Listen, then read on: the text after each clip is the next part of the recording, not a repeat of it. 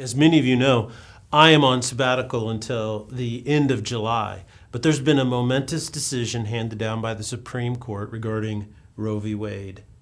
I would like to first and foremost say that we welcome this decision and believe without a doubt it represents the heart of God. And even though the goal of government may not be to reflect the heart of God, whenever it does, it is following the natural law of the universe, and it becomes a blessing to all people. A gigantic shout out to all those who have labored tirelessly in the pro-life movement. They give new meaning to the word perseverance. This victory is truly theirs for never giving up against impossible odds and bringing about this victory for life. But a couple things I think we should point out. First, regardless of how a person feels concerning abortion, it is important to note that we live in a constitutional republic.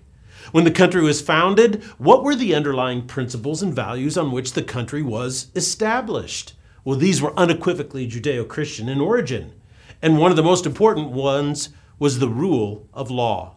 Now, most legal scholars on both sides of the abortion issue agreed that Roe v. Wade was really bad law. The primary reason why is because it created a right out of thin air. The reason the court was able to do this in the 70s is because of the influence of postmodern deconstructionism. In a nutshell, postmodernism basically denies any absolute truth. And if there's no absolute truth, then words only mean what you want them to mean. Now, I know I beat this drum all the time, but here's a perfect example of why it's so important. When words mean nothing, you can make them mean anything. And once you make words mean anything, there is no rule of law. There's no agreement by which we must conduct ourselves. Therefore, on this basis alone, regardless of your feelings about abortion, you should agree with the decision. Second, whenever a nation reflects the core values of God, then its potential for prosperity, stability, peace, and success go up. As followers of Jesus Christ, we don't put our faith in government because our faith is in Him. However, we are called to be salt and light in this world, and we are to defend the defenseless, uphold righteousness, seek peace and security for the orphan and the widow. We are to create the best environment for people to hear the truth of the gospel of Jesus Christ.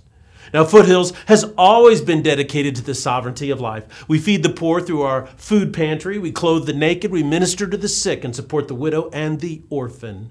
As a church, we have worked tirelessly to support single parents through housing, food, healthcare, clothing, and spiritual support.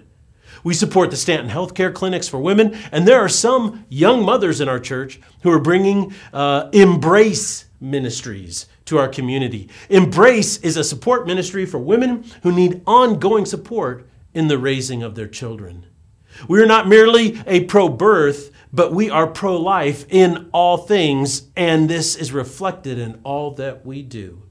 So we stand ready for anyone who is in need to minister to them in order that they may experience and understand what it means to be saved and redeemed by the blood of Jesus Christ.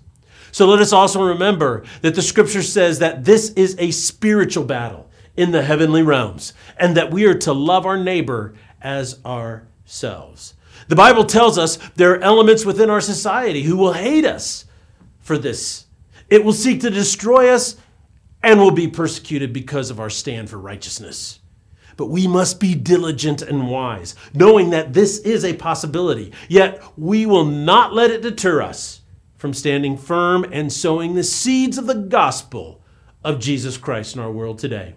So join with me in prayer, fasting, and acting with godly virtue as we celebrate this decision, while at the same time realize that the work is just beginning.